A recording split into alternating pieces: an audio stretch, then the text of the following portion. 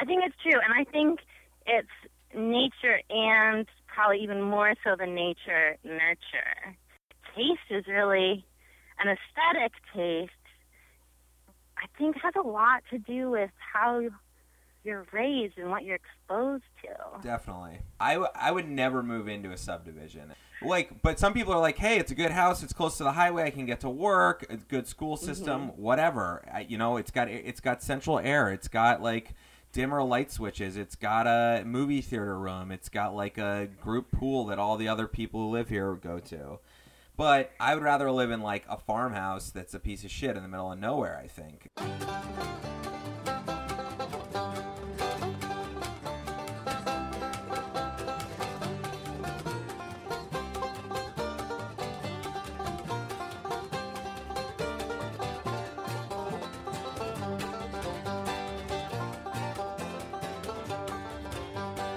Hey everybody, welcome back to Landline Podcast. Thanks for stopping in.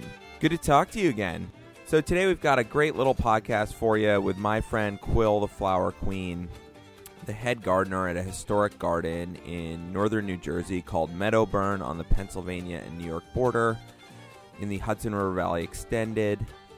We talk about gardening, we talk about living on a farm versus living in the city, the discussion of where to live that's haunting us all. And Quill gives us the ups, the downs, the all-arounds, not to mention what it's like to date in the country or lack thereof, and, a little chit-chat, just a relaxing podcast to be enjoyed while gardening yourself, while making strawberry jam, while driving down to your vacation spot in horrible traffic, while picking up the house, vacuuming, doing the laundry, while barbecuing, making ribs all day, while going to the beer store. All these things are a good time for Landline Podcast. We're just a little friend in your ear. Get you to connect back to times of yore when podcasts were made of flip phones. I don't know.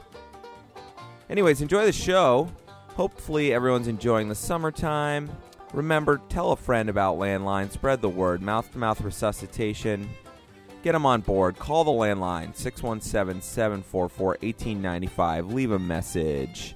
Upcoming pods with Giles, a little cocktail hour with Giles, Saul versus Alex, another movie annex, and we are warming up for another Two Guys, One Cup with Tim, the winemaker of Napa. I think we're going to do some canned wine. End of this show, we've got a great story about the worst case scenario of an interaction with a bona fide hippie. Way worse than B.O. So anyways, enjoy the show. Thanks for listening. Landline Podcast, SoundCloud, iTunes, talkforliving.com. We'll talk to you soon. Enjoy the show.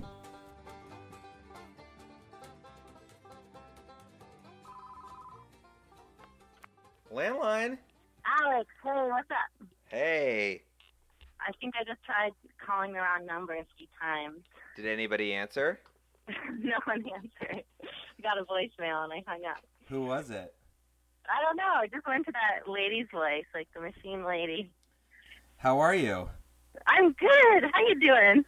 I'm good. It's hot here. It's like 95 degrees. No, maybe it's not, but I've just been driving around all day looking for Dogland, so a little summer traffic in Boston, it can get to you a little bit, but I'm I bet.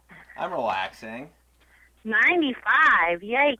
No, I just got a package delivered to me that's like as long and tall as I am. What do you think it is? I think it's drip line. Whoa. Are you going to and you have to install it in the garden? Yep. All right, well, Landline listeners, we have Quill the Flower Queen on the landline today. It's our first time together, and we're going to have a great one. Quill is do you call yourself a gardener when people come up to you and ask you what you do? What do you call yourself? Because gardener really makes you think of, like, the 1950s and someone in, like, all-white clothing. It kind of depends on who is coming up to talk to me and how much I actually want to explain. So if someone just comes up randomly, yeah, I say gardener. But, I mean, the other type, or like kind of professional terms would be like garden preservationist or horticulturalist, historic horticulturalist, but gardener's good. But who do you say historic horticulturalist to? Like, how, talk about profiling. Like, who do you drop that bomb on? Someone who is probably not in garden preservation themselves, but who I think would be fun to talk more about the history of gardening with. So tell us about that. Like, tell us where you work and tell us, like, why are gardens preserved and what is the history of gardening? I mean, obviously, you're not like maybe you are a garden historian. What do you know about it all? Well, I guess I'm not like a garden historian. I'm a garden historian in the sense that I'm a historian for Meadowburn. But I think gardens are preserved. I mean, it really depends on the kind of garden, whether it's preserved for, usually it's like the creator, the designer, the kind of garden it is, or, you know, the person who owned it, if there's cultural or historic significance. But what was the other question? Well, why are gardens preserved? Like, why do you, is it just something that people have, like, taken a liking to? Like, do you know what the impetus behind it is? Obviously, I'm not for all gardens turning into parking lots. I'm just interested as to, like, how someone makes a decision that a garden needs to be preserved. Well, so in the case of Meadowburn, I think gardens tell a lot about cultural values about a certain time in history, and also about industry and wealth and social class. I mean, there's a lot that, like, is kind of written in the landscape, I'd say. So with the case of Meadowburn, why it's significant is because of its creator, for example, who was incredibly influential, and it was the only garden, well, not the only garden she created, but it was her own personal garden, and it was a garden that influenced like thousands of other home gardens in the country. So I think, you know, the value of preserving it is for people to kind of learn about what the design was in that time, what it meant at that time, and then kind of looking at potentially, I don't know, you could look at Meadowburn in the landscape and maybe find how it influenced other gardens thereafter. I mean, it's like, it's just interesting. You think about it, like garden and park are two words where someone can say, look at my garden. It's like on the outside of their fire escape in New York City. And then you think of like the gardens at like Kensington Palace or something like that. Yeah. And it's like this massive, you know, probably acres upon acres. And it's like, it's almost like a science lab meets like a museum meets a historical show of wealth, like you said. And then, you know, park is almost the same way. There's like a park where it's a basketball court, and there's a park where it's the like Tiergarten in Berlin. So it's fascinating, like what gardens have become. And you think of like garden clubs. I wonder in the olden days how they all communicated about gardens. Like, let's say you were a garden historian in New Jersey, like the one you work at, and then like how are you? It's not like you're Instagramming your garden. So like, what are you? Well, like how are other rich white ladies, you know, 50 miles away knowing about you? Mrs. Ely was the woman who created the gardens that I work at. And I'm just using it as an example because it's what I know very well. But in her case, you know, they would have like people out for the weekend in the summer, people out for a week at a time, you know, other fancy people coming from all over the region to visit in like by train or by carriage, and then word just gets out about Mrs. Ely's garden, and then people start writing her letters asking for advice. And so I think a lot of that sharing of like gardening knowledge happens via letters. But one of the reasons that Ely is significant is because she actually, because of all this letter writing, she put her experience down in a book. And then that was really one of the early books that kind of influenced, well, and then, you know, became bestseller and sold tens and tens of thousands of copies. And then, so that was a vehicle to share gardening knowledge, and that was how a lot of people found out about Meadowburn. And then she started publishing in the Smithsonian and not the Smithsonian, I'm sorry, Scribner's and other like Ladies' Home Journal and whatnot. And then other people start writing about it and the newspapers start writing about it. So it's just kind of like, snail mail. So I'll lay off the history in one more question, but I just wonder, so like, not from like a layman's point of view, but from your point of view as a horticulturalist to the stars, do you, when you walk around doing work there, because you're the gardener, like what parts are you super impressed about, and then what parts are you like this I've seen better at other gardens? Like what was this woman's like specialty? Like what are you so amazed by in this garden? I think what I'm really enchanted by is that you get a sense in the layout of the gardens and her design. Like she designed all these gardens herself. She didn't hire a landscape architect.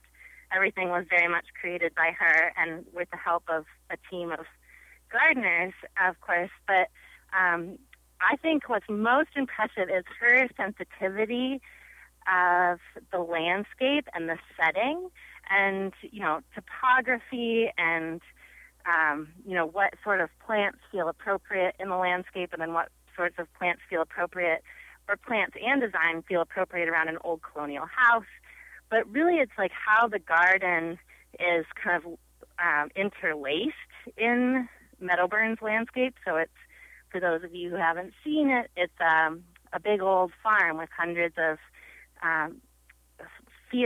acres of fields and woodlands and a river that snakes through it. So there's a lot of really natural beauty, and the way she built the gardens within that landscape and the connections of the formal gardens to the exterior agricultural land, I think is really special.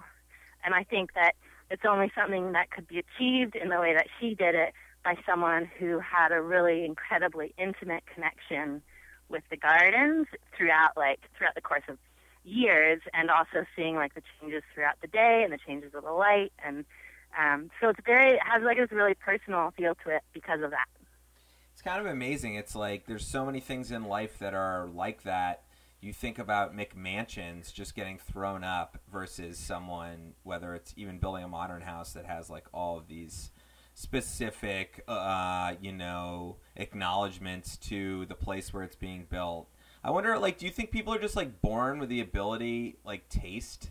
It's funny to me. You think about like, I would never move into a subdivision, but some people are like, hey, it's a good house, it's close to the highway, I can get to work, it's a good school system, whatever. It's got central air, it's got like dimmer light switches, it's got a movie theater room, it's got like a group pool that all the other people who live here go to.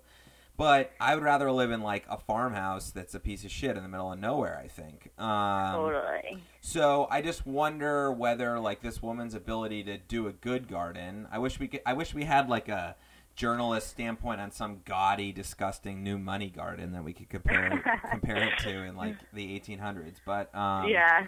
I wonder why people do that. I guess some people I think it has to do with like being patient and taking the time and really being aware of what's around you. I think some people are just never aware of what's around them.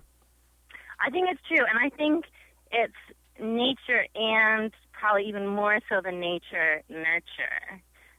And because I think there are people that are just like born genetically with stronger senses and abilities, probably for like sight and composition and like visual composition and the visual aesthetics, whereas other people's strong suits are more maybe in math or something. I don't know, but I think so.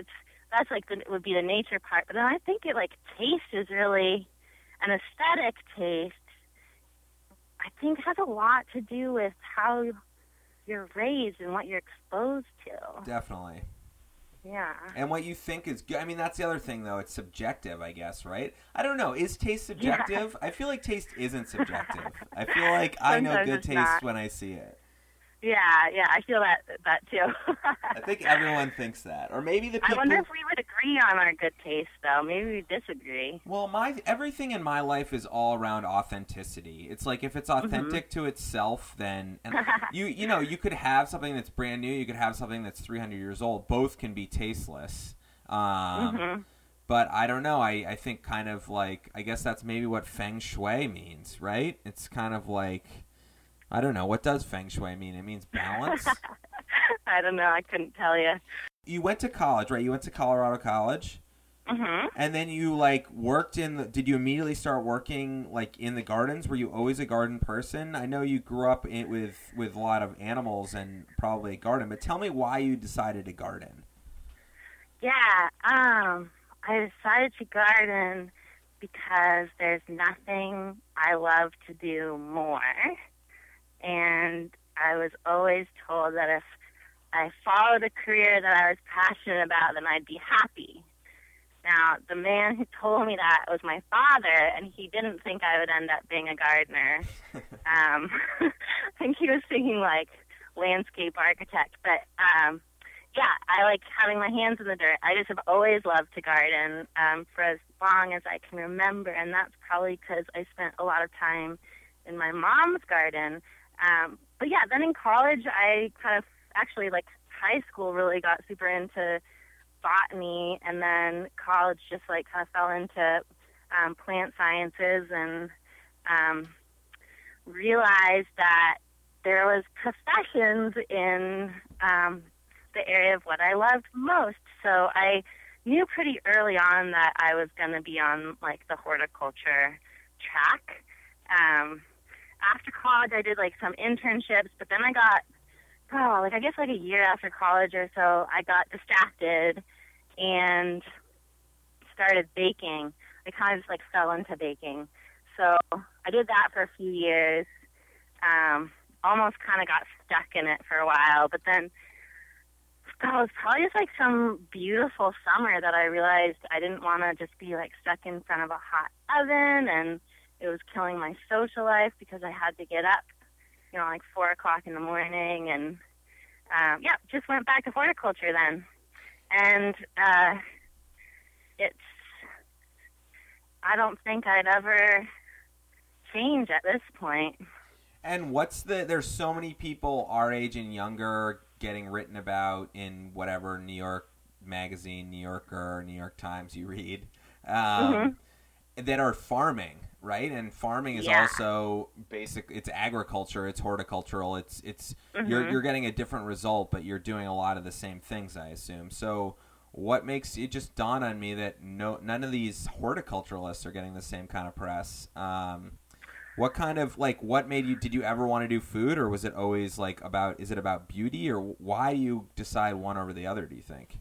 Yeah. Actually, I think of it actually quite different than farming too. And I think farming is farming is to produce a crop, right? And I guess we're kind of doing that with our flower farming, but on kind of a different scale. And some people when they call me a farmer, I have to correct them because I don't think of myself really as a farmer. But the question was why did you ever want to make food? No. I like to have a vegetable garden, like a small, manageable vegetable garden for myself and my people and the people around me. But I'm not really interested in just mass producing food. I think really my interest comes in to creating space that people live within and experience and enjoy, and can, kind of inspire them creatively, or even just be a setting for their own creative work. That's what makes me really excited.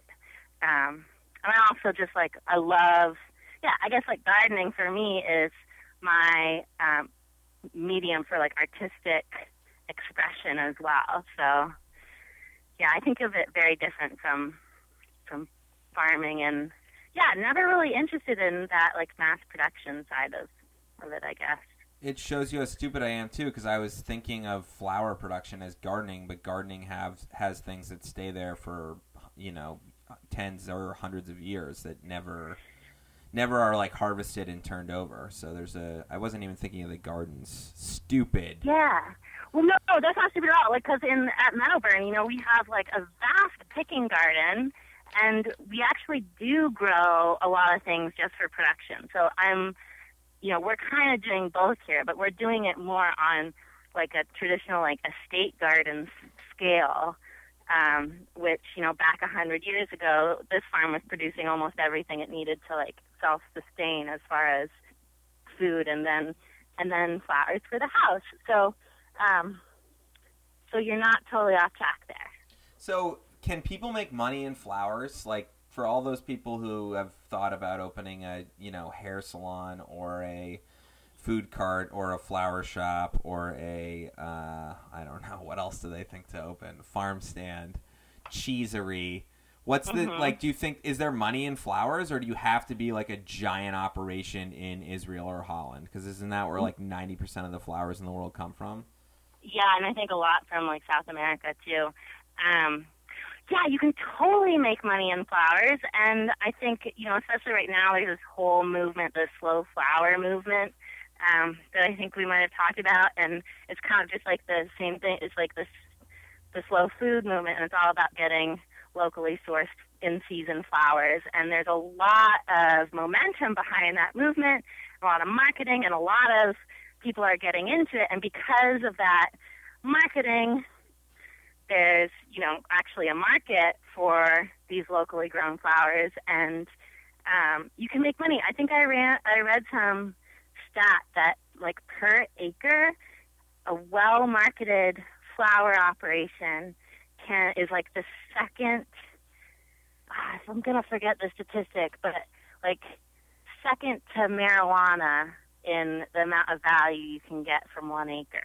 There it is, king weed coming back to rear its ugly. It's beautiful. It's beautiful head. Yeah.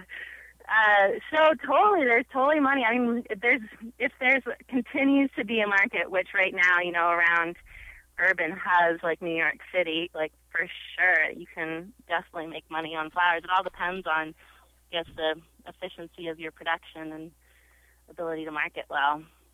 So flowers have gone on my nerves before with, obviously you've heard of 1-800-Flowers.com.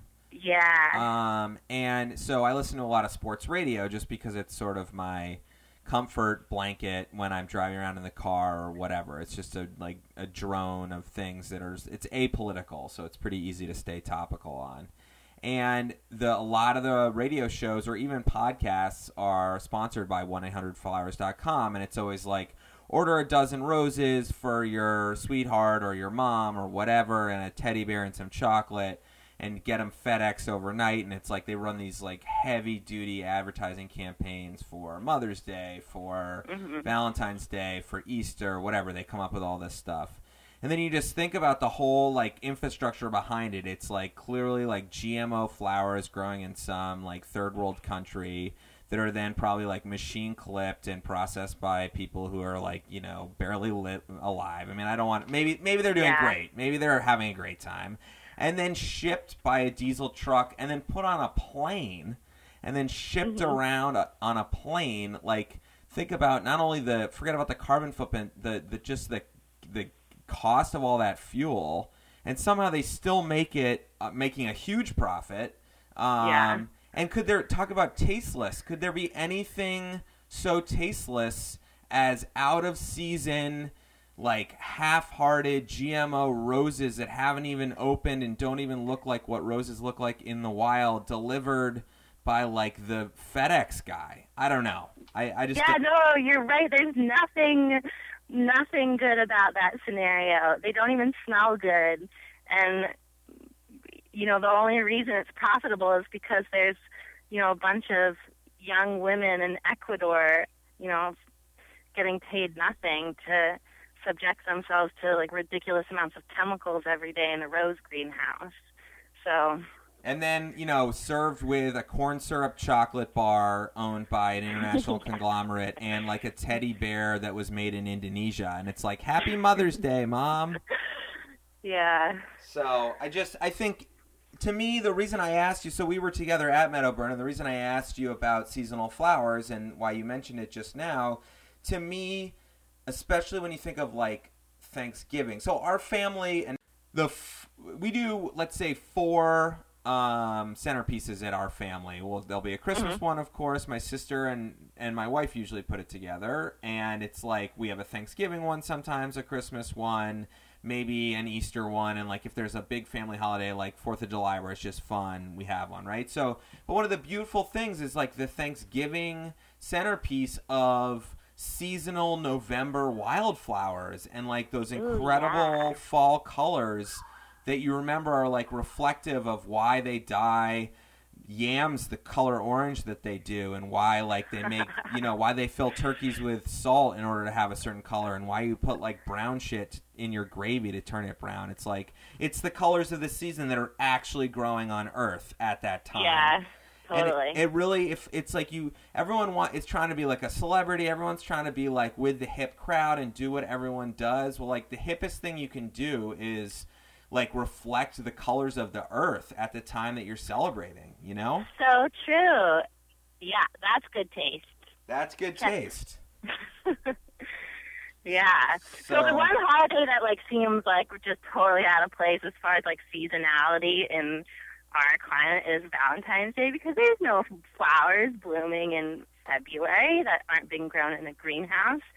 And but that's also like a pretty like I feel like that holiday in general was like blown up because of like the commercial value of it. Well, like this is one of the beauties that you learn at business school, and people will think I'm sort of a conspiracy guy, or when people hear this kind of stuff, they like let it go over their shoulder or whatever, and they're like, oh, whatever, that's just one point of view, and maybe it is, but think about it. When is Valentine's Day? Valentine's Day is the second week in February. What happens for retailers for all of January and February? They don't sell anything because it's just been Christmas. It's just been New Year's. Everyone bought the most shit possible. And I guarantee if you do some business history and look into why Valentine's Day has become a commercial thing, it's a way for them to start paying their rent again. Like, January is when all the retail shops in the country close down if they realize they're not going to be able to make it through another winter season until they get someplace.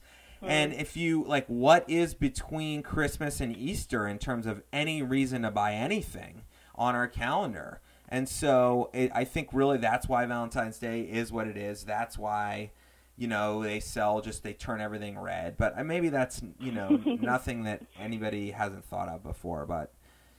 Yeah, no, I think that's totally correct. So what would you do? So tell us then. Let's come up with a solution. Let's be a solution-minded podcast here. What can we give our beloved at Valentine's Day? Like, it doesn't have to be a flower. Or does it have to be a flower? Well, let's think of, could we give them some foliage at least? Oh yeah, and it totally depends on where you live. But foliage is a great idea. I mean, I think of Seattle these days. There's tons of things blooming in February, but all right, well, there's a lot of the country that's not New Jersey, New York, and New England, so but in New Jersey and New York, what should someone give their beloved that's picked from the garden? I don't know, or like, are there any, do you think there's indoor organic rose greenhouses? I mean, let's get rid of the rose, though. Let's figure out another way to do it. Yeah, I think we gotta skip the roses. God, it's that's like kind of a stumper. Do you think, like, well, you could start with pine boughs. I guess it's kind of Christmassy, but... Definitely do a pine bough. Or maybe just, like, a branch. How about just a pretty branch? And it can even be naked. Wow, a naked pretty branch. A naked branch. And you went to like, a gardener's master's program? And that's what you came up with? I think that would be totally hot. And especially, like, okay. I think that's good. Okay. All right. Or you could take like a dead branch and like spray paint it hot pink. Yeah. That's what I was thinking. Naked dead branch. One of the things I mentioned to you before we started potting was how I think that there is this, and it definitely I will project onto the listeners because I feel this way. There is this struggle between our generation, let's say 25 to 35-year-olds plus on either side, about whether to live in like the hot, busy, not hot temperature-wise, although sometimes it is, the exciting, busy city with like a cool job and the money to get some good clothes and good food brought in from local farms and good-looking people and, a general just nice buffet of intellectualism going on around you, with a lot of intellectual stimuli. And then there's the whole other back to the land, or even just live out in the country, settle down thing, which is equally as fun. I mean, if we think about all those trips to the country, or trips to the beach, or trips to wherever you go, and you go on a little weekend trip to the cabin, where you get to, like, have fun at the local shitty grocery store and stock up on beer and play cards, play board games, play charades, sit out on the porch, like, take way too long to cook a delicious meal, decorate the table, go on walks, go on swims. And people really envy that lifestyle, and you're one of the people who's, like, really, really, really been doing that lifestyle for 3 years. A lot of times, like, by yourself, right? I mean, do other people live? Do coworkers live with you? There are, right now during, like, the growing season, I have an assistant and an intern that live on the property in the farmhouse. But yeah, most of this past year, even most of last summer, I was, like, the only person actually, like, 100% of the time. Well, not totally 100% of the time, but that was, like, the only real resident on, like, 600 acres. So what's it like? Like, there's got to be crazy. There's got to be amazing elements, and there's got to be days where you're just like, fuck this right now. Totally. Yeah. So the times when I feel like not excited about it is pretty much when the garden isn't, like, banging. So from about November to the end of April, it seems like pretty isolated and like I'm not being fulfilled out here. And I should say, like, I've always been like a city girl and a farm girl. Like, had one foot in each because I was raised in the city, but love the country and love being outside, and I've spent, my whole life a lot of time at farms. But, yeah, in the winter, it's, like, pretty dull. And then I think, what the fuck am I doing here? The best years of my life, like, just, like, withering away in the countryside. But as soon as May hits, it's just, like, I'm so, like, just excited to see, like, the world wake up, and I'm, like, really engaged in what I'm doing, and I find that, my work here is challenging for me in various ways.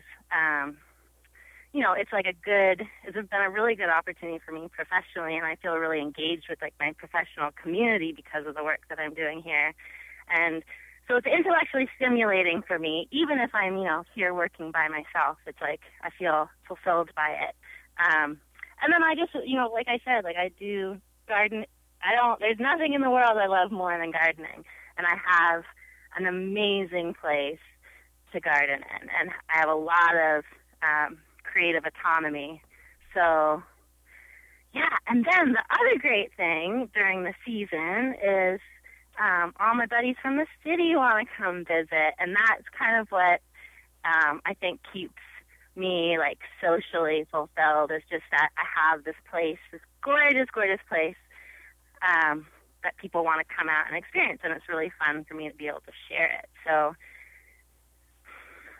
this time here, I feel like I live in paradise, and it doesn't get much better.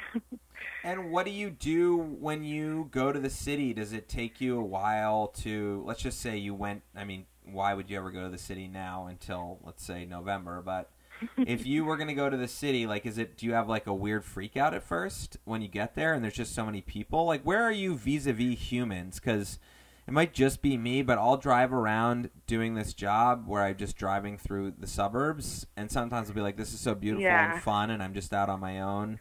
And then sometimes I'm like, I just got to get away from all these people. Like, there's a whole earth out there. There's whole swaths of this country where you could live and really be one with the earth. But, it's lonely and it's hard to do. But what happens when you go, like, reintegrate with people? Are you just right back into it? Just, like, super awkward. I don't know. Are you? I would be. That's a great question. I would be. When I reintegrate with people, you know what? I think That's a great question. When I've spent a lot of time out in the country, I feel like generally like pretty relaxed socially because I'm just like content and fulfilled. And I think that's when I'm like can I'm probably more friendly and outgoing with strangers. But I get, when I come into New York City and just like the pace of everything, I think I try to I definitely like start walking fast and like being annoyed by the person who stands in the middle of the escalator. And I think it's mostly just because I want to like get out of it so quickly. But also, like 2 days in the city gives me the little urban dose that I need, and I can be there and buzz around with everyone and do a lot of people watching. And then, yeah, pretty excited to get out of it. That's for sure. I think, does it make me a more awkward person? There was a time, like 2 years ago, where my mom and my sister picked me up at the airport in December. It's like right before Christmas. And I think I had been at Meadowburn for like 3 weeks by myself, just winterizing the garden. And I probably hadn't talked to a human in about 3 weeks. Wow. Until my mom and my sister came and picked me up. I mean, other than just like transactions at the airport or something. I just remember like feeling like so ridiculous, like kind of like I couldn't communicate with them. I was just like stumbling over my words, and I just couldn't help but just like laugh about it. And I remember just like feeling, pretty crazy. I feel crazy in situations like that. Like, I'll get so excited to see, for instance, Anna after she's been away for a long time, and then like when she gets back, all of a sudden I'm realizing I've gotten better at identifying it that I'm mad because I'm not the only one in the house anymore.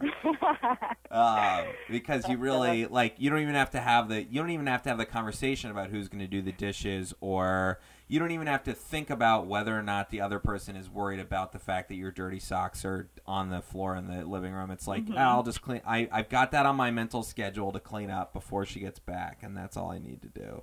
So, I don't know. I think it's an interesting, to expand a little bit on what you said, I think it's an interesting conundrum that a lot of my friends are having, which is like the where to live question. Yeah. And I think so many people in our generation are not buying homes because they're too expensive. And so between that and between the convenience of air travel and between the convenience of communicating with the people that you say you're closest with on the internet and on phones, you can really leave your options open for a long, long time, to settle down. Like, so many of my friends haven't yet picked the place that they're going to live in perpetuity. And I feel like in our parents' generation at this point in time, sure, a job might move somebody, or you would be moved, but you lived where you lived and you weren't talking about where else you were going to live. But I don't know, maybe I'm wrong. So like when people come up and visit, do they all say we should move to the country, and does that become annoying, or are they just kind of enjoying it for what it is? No, yeah, most people that come up that are like city dwellers, it has that effect on them. And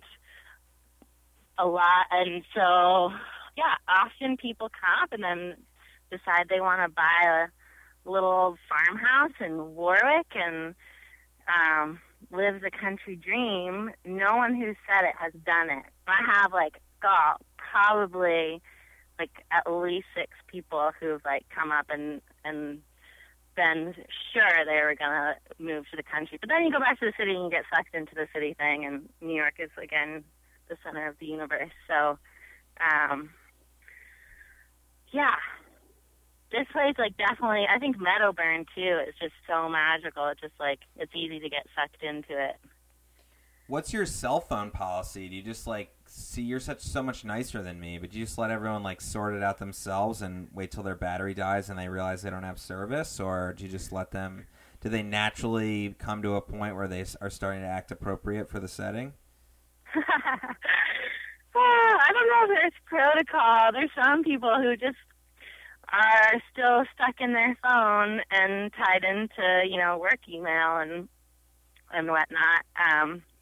My cell phone's on me all the time, mostly because people are always looking for me. But yeah, I think a lot of people intentionally kind of close it down for like the weekend that they're here. This is like the search for how to live life. That's what this is all about. It's an interesting thing. If you live in the country, then you don't get to see everyone that you know as often or whatever. Get out into the world as much. You don't get to make as much money, blah, blah, blah. You don't get to have hip young people around. If you live in the city, you don't get to experience the earth. And there's this fundamental feeling I have in my core that the most exciting thing going on the face of the earth is the earth itself. And so it's like, if we have this window to be here, is it more exciting that people are playing sports against each other or developing new technologies or coming up with incredible new ways to make bacon? Or is it like that, you know, sunset, sunrise, best swim, kayak, birds, all that stuff? Yeah. And I'm butterfly cocoon. I'm not really I don't want to say man enough, but I'm not actually like convicted enough to do anything about it and go live someplace that's off the grid. But I think there are also people on Earth who actually find it way more interesting what's going on inside the lab, and you know, good for them, I guess, right? Or they like making the deal, or they like buying the real estate, or they like buying and selling, and like that's what makes them tick. I think I'm just sort of stuck in the middle with a hybrid of both, and so your life fascinates me in a way, just because it's like you are on the other side of a decision that I think a lot of people wish they had made but didn't. But you still seem to have, like, the other thing you were saying, I realized my question was so stupid about, like, do you see people?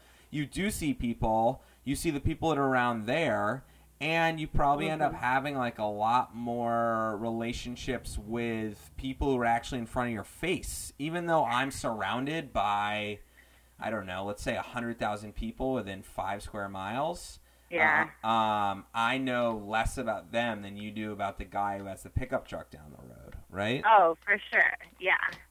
Yeah, and you know what, too, is that I think what this time has, like, given me is, like, this really special opportunity to kind of, like, reconnect with a bunch of people from my past that live in the area. And it's partly because, like, I have the ability to host people, and something interesting that, you know, if a young family in Brooklyn wants to, like, escape to for the weekend. And so, yeah, I think the interactions, like, that I've had, even though, like, I'm here way out in the country on my own most of the time, but when people come out, it's always, like, really solid quality time with, you know, sometimes it's someone who I haven't seen since college and, like, just got in touch with because I found out they lived in Brooklyn last year, you know, and also because it is a trek, and the entertainment here is, you know, like, floating in the ice pond, going on a walk, playing bocce ball. It's like really interpersonal, interactive, good friend time that it's been, like, I've had, like, a lot of really meaningful social connections because of Meadowburn, I think. And, yeah, that's been, I feel really lucky for that. So if you had to give tips to somebody who was, like, considering doing it, what do you think are, like, the most if someone was going to come in and take your place, which I assume someone will at some point, but if you were doing, like, that crossover interview and you wanted to give them, like, 3 tips from your 3 years living there, like, what do you think you would say? And not necessarily like, well, make it anything, actually. Yeah. Just as far as, like, living here in the country. If you were sitting up on, like, a throne and you were some sort of, like, Gandhi character or, like, the Dalai Lama, if you were the Dalai Lama, you're the flower queen of Meadowburn, and so you're passing the crown, the tiara to the Leatherman and pouch to the next flower queen. What would you say?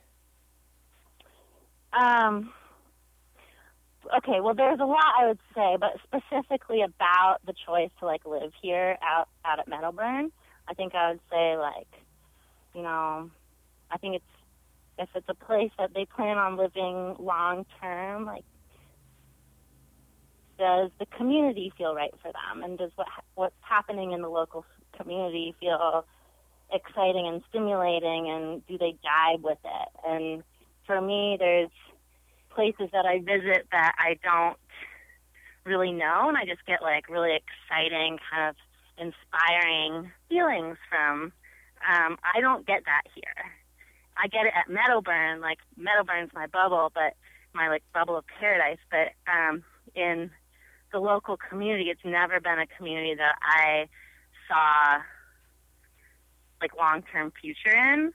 And maybe that goes back to like, or brings us to the East Coast versus West Coast thing.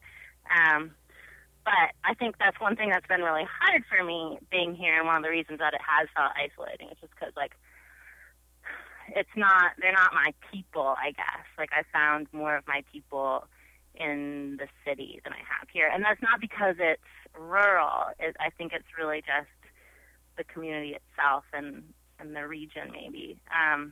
So I would say it'd be really important that, like, the next person, if they're going to commit to a good chunk of time, like, feel it out. And then I think, it would have been, I think it's much easier with a partner. I think having, like, this would be even a more incredible paradise if I was, like, here with the person of my dreams and could share it with someone every day. So I think that would be, something that I'd suggest to someone else. And I think would help someone else in this situation too. Maybe I'm not answering your question. I don't know. You're doing. Yeah, you are. So let's talk about. You definitely, and you're even bringing up a more interesting question, which is okay. So let's just say you're 28. You just moved to the city and you're single. It's like, okay. Mm-hmm. Here are my major options for meeting a girlfriend or a boyfriend. Obviously, the bar, unfortunately. Number 2 is like a mutual friends party. Number 3 is work. And then number 4 is like if it's New York, like a random run-in at like the HBO movie at Bryant Park on Monday nights or something like that. So what is the top 4 for the same person in Meadowburn? Like, what are we like? Where would you like take a shower, get ready to go, and be like, I might meet a guy tonight? Like, when were you actually excited? Oh my God, that I don't think that's ever happened to me at Meadowburn. That sucks. But like going any place here, I've never been like, ooh, I might meet like a cute Warwick dude. Just it's never something that I've anticipated or expect to happen. But so at Meadowburn, and this goes back centuries, is that a lot of people hook up with other people that work at Meadowburn. And I mean, that happens with, as far as like the workers here. So that happens with several generations of like caretakers and maids often, or gardeners and farmers' daughters. Tell us more. But what was that? I said, tell us more. Farmers' daughters. Oh, yeah. I mean, that's happened like for... God, the DeVries family, I think I mentioned to you, Josh and Walter, their family has been working here at Meadowburn for like 7 or 8 generations, and Walter met his wife here at Meadowburn. It's just like you could have a reality show on the relationships at Meadowburn. I've never really been a part of that, though. It's not really like... Oh, yeah, of course not. My thing, I don't think. Not you. Not you. Not me, of course not. But yeah, where would you like go out to meet someone? So you have to bank on like a cute person getting out of the like back of someone's car, like some friend from some Brooklyn couple is coming, and like, I mean, maybe not even you. I just mean, it's like maybe it's just a boy's mind that thinks this way, but like you have before you're committed to someone, you have a schedule of potential events in the future where you could meet a cute girl. Like, could be tennis lessons if you're a wasp. It could be like riding bikes in the neighborhood. It could be like your sister's birthday party. But like there's got to be some like forums where the wheels greased a little bit, and I feel like that's what it sounds like. That you want the Volvo station wagon to have like one extra guy in Wayfair sunglasses get out. Totally. Oh, I'm just gonna be honest. I've never like partaken in any of this here, and I think I pretty much have had like my blinders on, in this region, as far as like meeting a dude goes in the country, and maybe that's good. So when I moved here, I wasn't single, and then, that first summer, my relationship ended, and then like I was like fucking inundated by like self-righteous farmer dudes, and maybe so that was like meeting people through work, but just like it just wasn't like my type of thing, I guess. So this is something I haven't figured out. If I knew the answer, maybe I would have some handsome dude by my side right now. But, yeah, I mean, I think in general, I would imagine people like go to the music in the park and the barbecue at the farm next door and whatnot. Yeah, maybe it's because you knew you were going to get out at some point. I mean, yeah. There's so much subconscious power of just not wanting to go for things because you know that you don't want to like have to come to terms with ending them later. Like maybe you knew after 10 minutes of being there, maybe somewhere deep inside your brain you realized that A, you weren't interested in any of the guys that lived within 25 miles, and B, you didn't want to bring any of them back to the West Coast, and that's where you were going to go, and that just like closed the discussion in your mind. Who knows? Yeah, I think that's pretty accurate. So you went to the program at Longwood Garden, right? Mm-hmm. And that's like a 1-year certification process, whatever the word is. It's a 2-year master's degree. Whoa, sorry. Yeah, excuse me. Yeah, it's like full on thesis-driven master's in science. Wow, an MS. Yeah. I should have introduced you as such. So give us some with your Masters of Science. Give us some tips. Let's just say you are someone who has been putting off gardening for 5 years. You're like, I really want to garden this summer. You've got a yard. You have a home. Maybe you even just have like, I don't know. Let's not do the urban gardening thing. But like, what are some just basic like learn to garden tips you can give us? Give us some insight. Yeah, I think you start small, and you start in, like, a container or a raised bed. And I would say get some plants that are really, like, proven to please. So whether it's flowers or the kinds of vegetables, so that your experience will be good and fruitful and productive and with as little frustration as possible. Right, to enthuse you to do more, like to help you along. Mm-hmm. And do you know some of those proven winners when it comes to like small scale gardening? Ooh, well, for flowers, I would say dahlias. Okay. Dahlias, and you can grow dahlias in containers. And they just so they're often annuals. You dig them up, you can store the tubers over winter, but they can grow really fast and really big in one season and just put out so many flowers. And they're like really gorgeous, colorful, big, bright flowers. And it's one of my favorites. All right. So I think that's like a really good pleaser. Go for the dahlia. And what else? What other and just go to your local garden store like that, and they'll help you. Obviously, I mean, I don't know. I don't want to sound stupid, but like. If you teach me to garden, what should I do? I go ask them for dahlia bulbs. What are they? They're tubers. You ask for some tubers, yeah. Or sometimes they have little plants that are already started for you.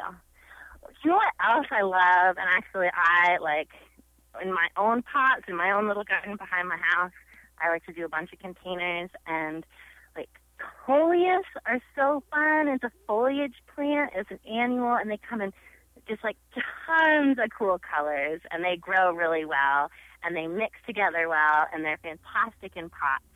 So if you want something ornamental, coleus is awesome. And then there's all of these really fun, fragrant geraniums that have like scented, fragrant leaves, and those can be really fun too, especially like for pots in a sunny spot. But yeah, I'd say go to your garden store, find out what kind of container you want.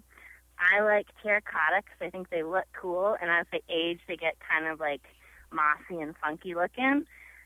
And then you want to get some really good soil, like some good potting soil, and you probably want to get some amendments to go in your potting soil.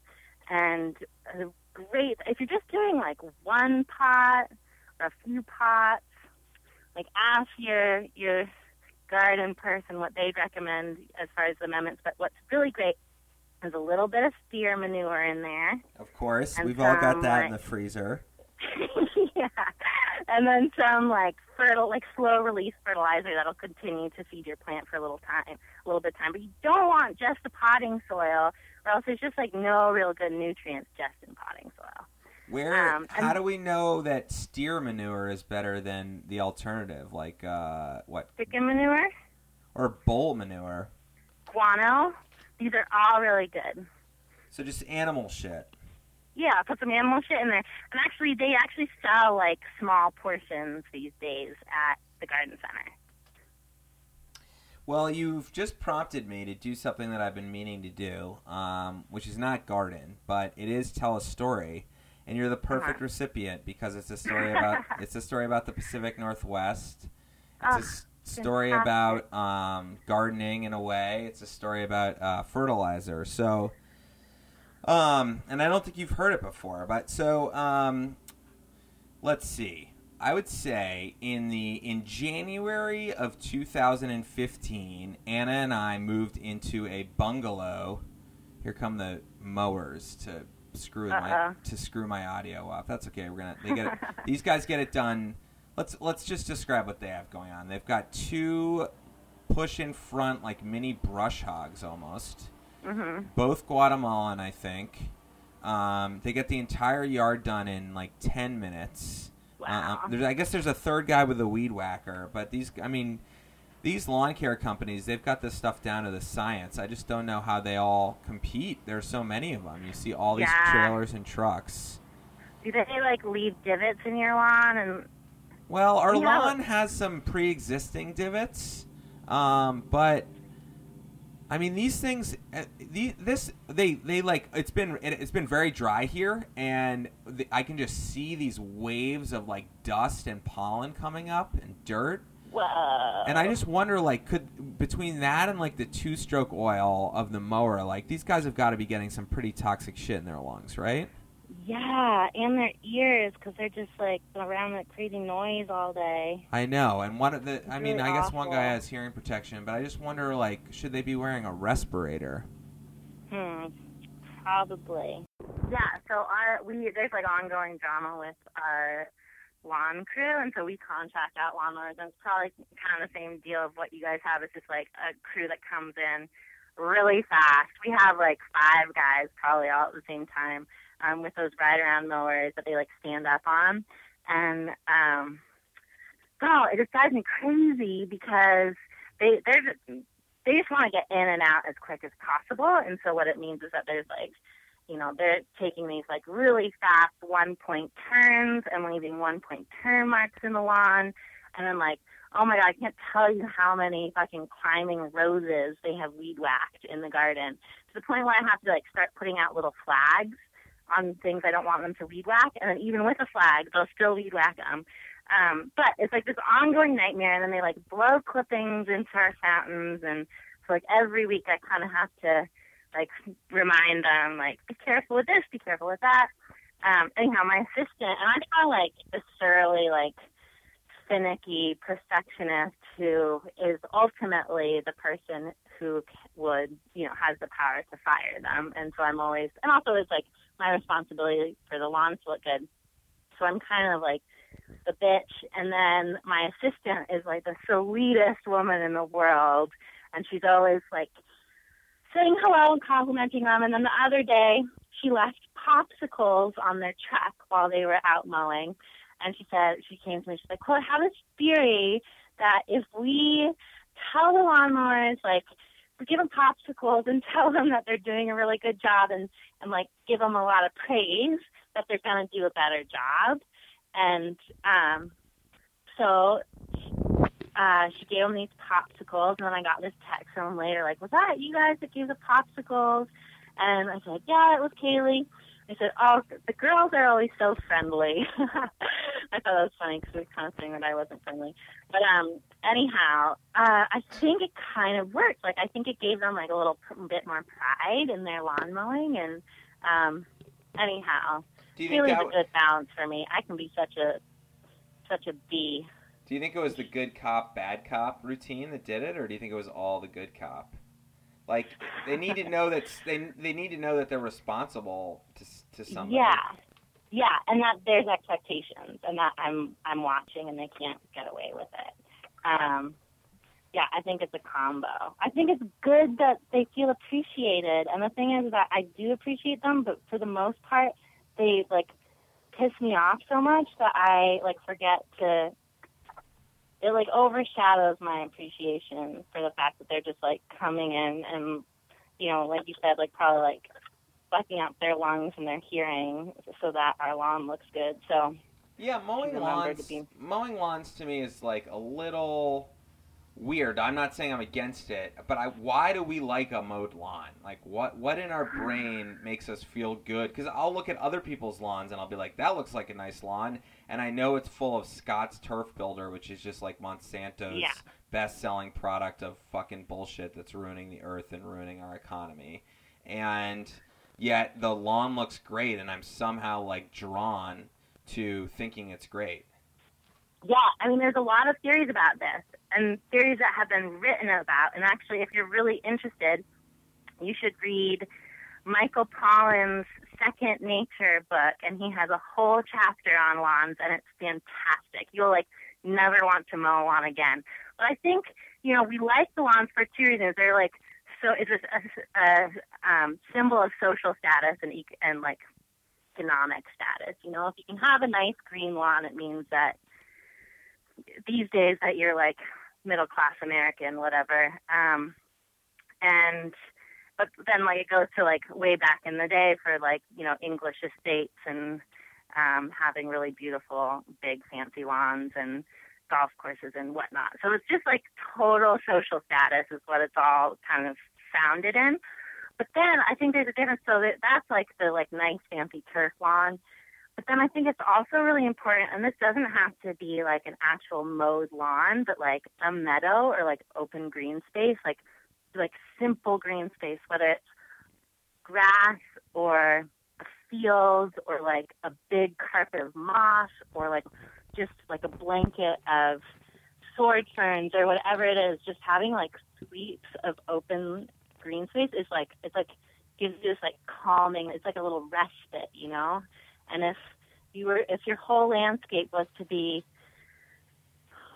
crazy flowers all over the place, like, that would be fantastic, but also, like, you know, kind of constant stimulation. And I think contrasting that or contrasting other elements of a design landscape or just, like, a living environment, having simple, peaceful green swaths can do something for the psyche.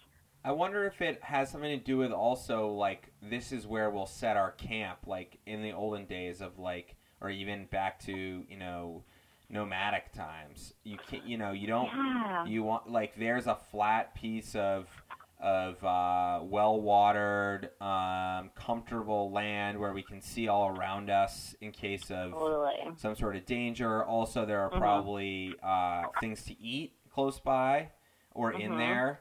And, you know, we can, like, easily get rid of the grass versus, like, cutting down trees and removing stumps or trying to move rocks that are on the side of a mountain or something like that. Yeah. And, you know, there's not, like, a rattlesnake hiding behind a log that's going to eat your baby as it plays. All right. So this is called, I'm trying to think if I say the name first. I don't think I'm going to. Okay. So in January of 2015... Ann and I moved into a bungalow in North Portland. Oh, just one last leaf blower to ruin the environment. So, he's going now. Okay, so it was a purple house. It had a bunch of different weird trees and garden elements in it that were completely disorganized. I would say we couldn't say that it was tasteless because it had a fig tree, and it had huge rosemary bushes, and it had these beautiful European cherry trees and all this amazing stuff, peonies that we've talked about. But it wasn't well mended. It looked a little lazy, and there was like a fence in front made of old bicycle parts. And but the house was cheap, and the house had a fence, and the house was cool. It had like a hand-tiled bathroom, and it was like had like weird tilings of palm trees.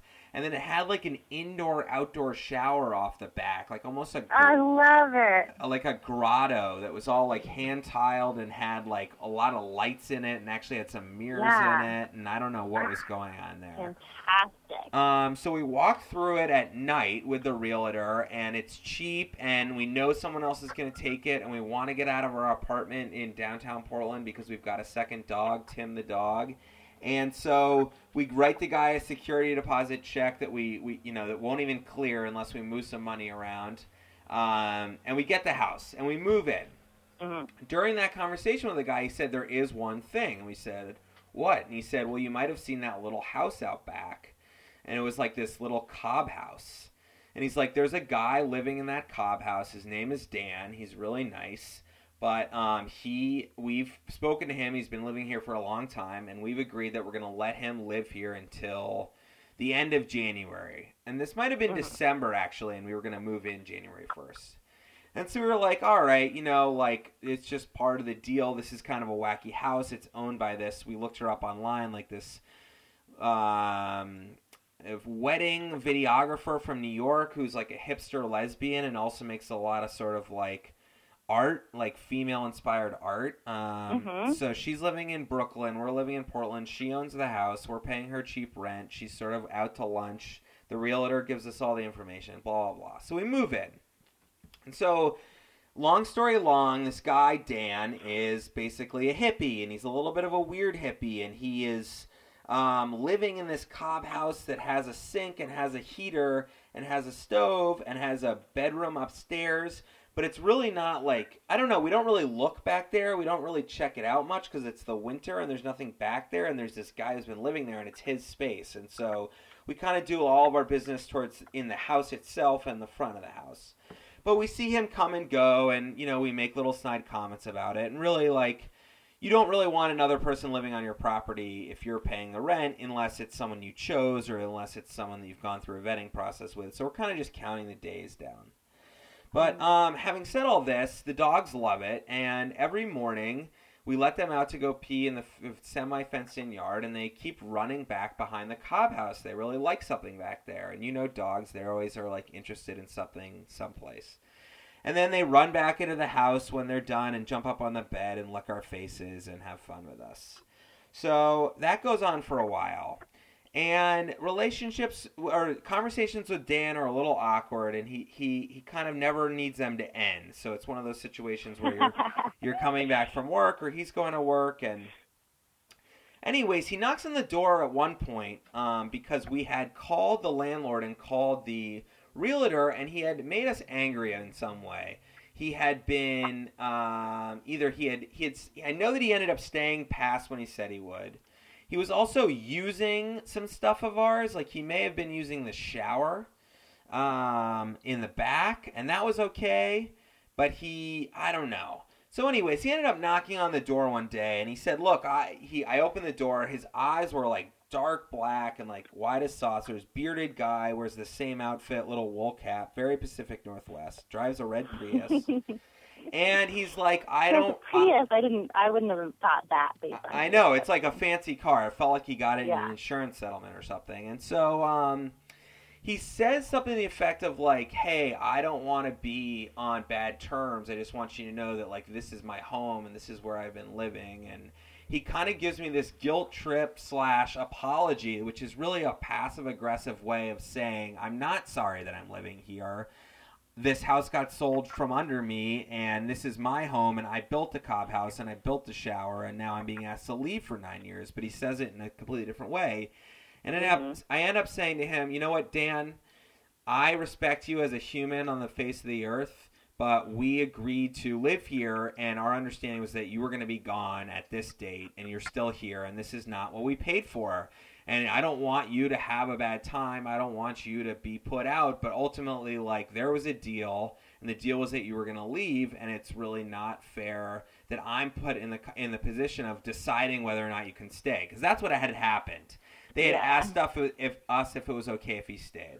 So, anyways, he ends up moving out, and all the little tribulations that went along with that. So he moves out. So he's gone, and I want to go look at the Cobb house because I've never seen it before. And so I run out back and I open it, and I open the door, and it has, it's like sort of moldy inside, and it's got but it's cute. It's got some charm. I can't believe that this guy has been living there all of this time. And I see this little saloon door towards the back, and this place is tiny, right? I mean, we're talking about like a tiny house before they were tiny houses. And I open up the saloon door, and I look in, and all of a sudden I'm like, well, where's the toilet? There's no toilet in here. Oh, no. And so I start asking myself, okay, interesting. And I text Dan, and I paused there a little bit. Let me see. I'm trying to find there's some good emails here. So anyways, I text Dan because I have his number at that point. And I said, hey, Dan, just went into the Cobb house. Looks great. No toilet? And he came back and said, oh, well, here we go. I'm just going to read this. And we're almost out of time, I know, but this does have a good ending. Yeah, no, I like this. Hi, Leslie. This is me to my landlord. So I asked Dan today about where the composting toilet was being emptied. He had I just blew the whole thing. He had a composting toilet. And he sent me a link saying, he said, I used a composting toilet. And all of a sudden it clicked to me that the two huge piles of shit, literally, behind the Cobb house that the dogs had been running out to and eating every morning were 8 years of this guy's shit. And he said to me, and I wish that I had it on my phone, but he said, the stuff on the left is ready, and the stuff on the right probably needs a few more months. And then he sent me a link to this Humanure pamphlet. And he said, this is how, this has everything you want to know about this. Oh, damn. So this is my email to my landlord, which, as I remember, is entertaining, and then we can just wrap this up. Hi, Leslie. So I asked Dan today about where the composting toilet was being emptied, and it became clear that the two piles behind the house are Humanure in various stages of decay. He said that one side was, quote, ready, and the other side needed, quote, about a year. This is obviously an unforeseen and somewhat sensitive topic all around, but I just wanted to touch base with you about it and also mention the condition of the yard in general. First, on the Humanure, our dogs have been eating it. Not that cool for us. I've never really had a situation where human waste was part of the yard package. I would prefer to just have it completely removed from the property. Which leads me to the yard. Basically, we assumed, not that we should have made any assumptions, that much of the clutter, stuff, and trash around the yard was Dan's. Or we didn't think of dealing it until Dan left. I don't know why we thought he would have so much stuff, but it puts us in sort of a weird position. We can live in the house and not do anything about the condition of the yard, fence, basement, shed, and trash area until we move out. We can clean up this stuff a little bit at a time and take it to the dump, etc., but this costs time and money. Basically, if we own the house, we'd be doing all of this with gusto. The fact that we don't means it feels like we could be put in a year of work, and find out that you're moving in, etc., or that we're moving on. Is there a way we could monetize the cleanup? I'm not mad about the humanure, but I don't want it in the yard, and I don't want to clean it up without compensation. Makes sense? Wow, I must have really needed money. The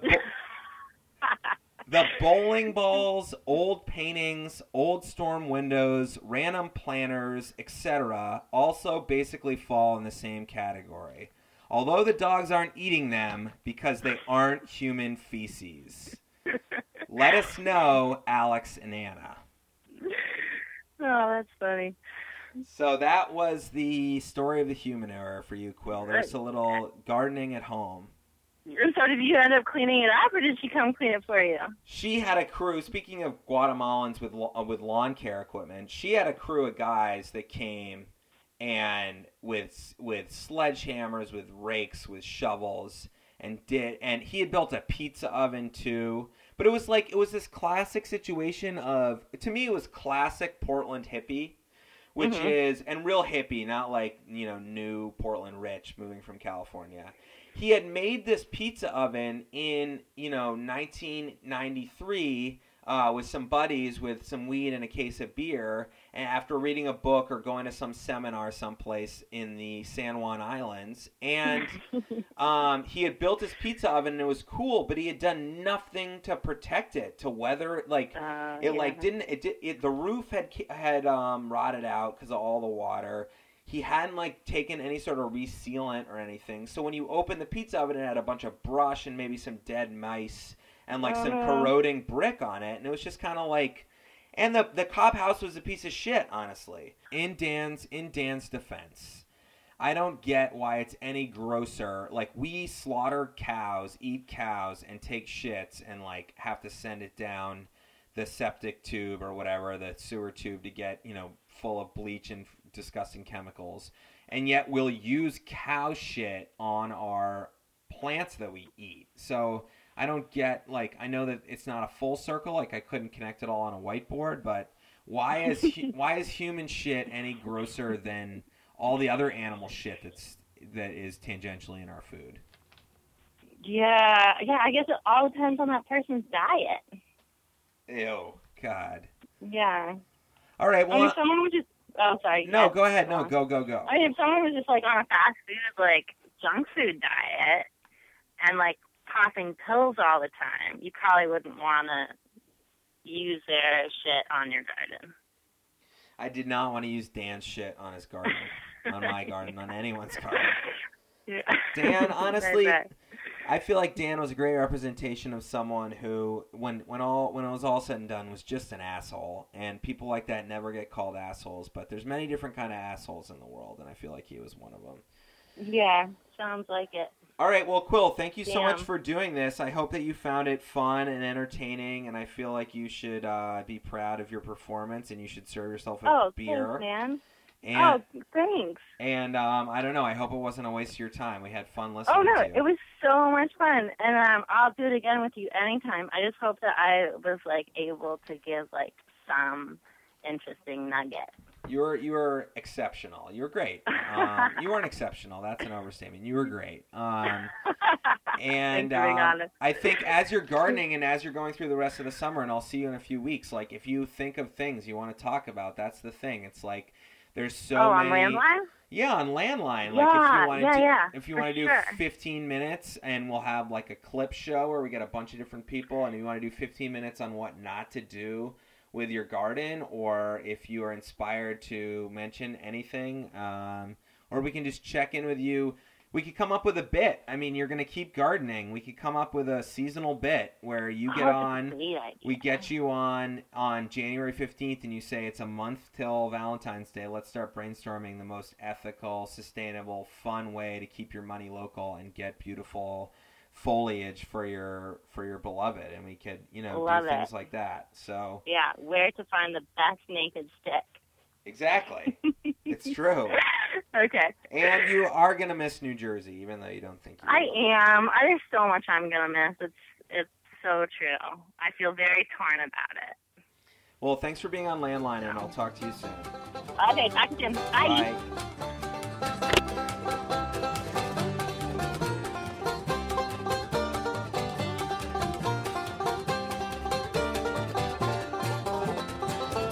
listening. Enjoy the ocean.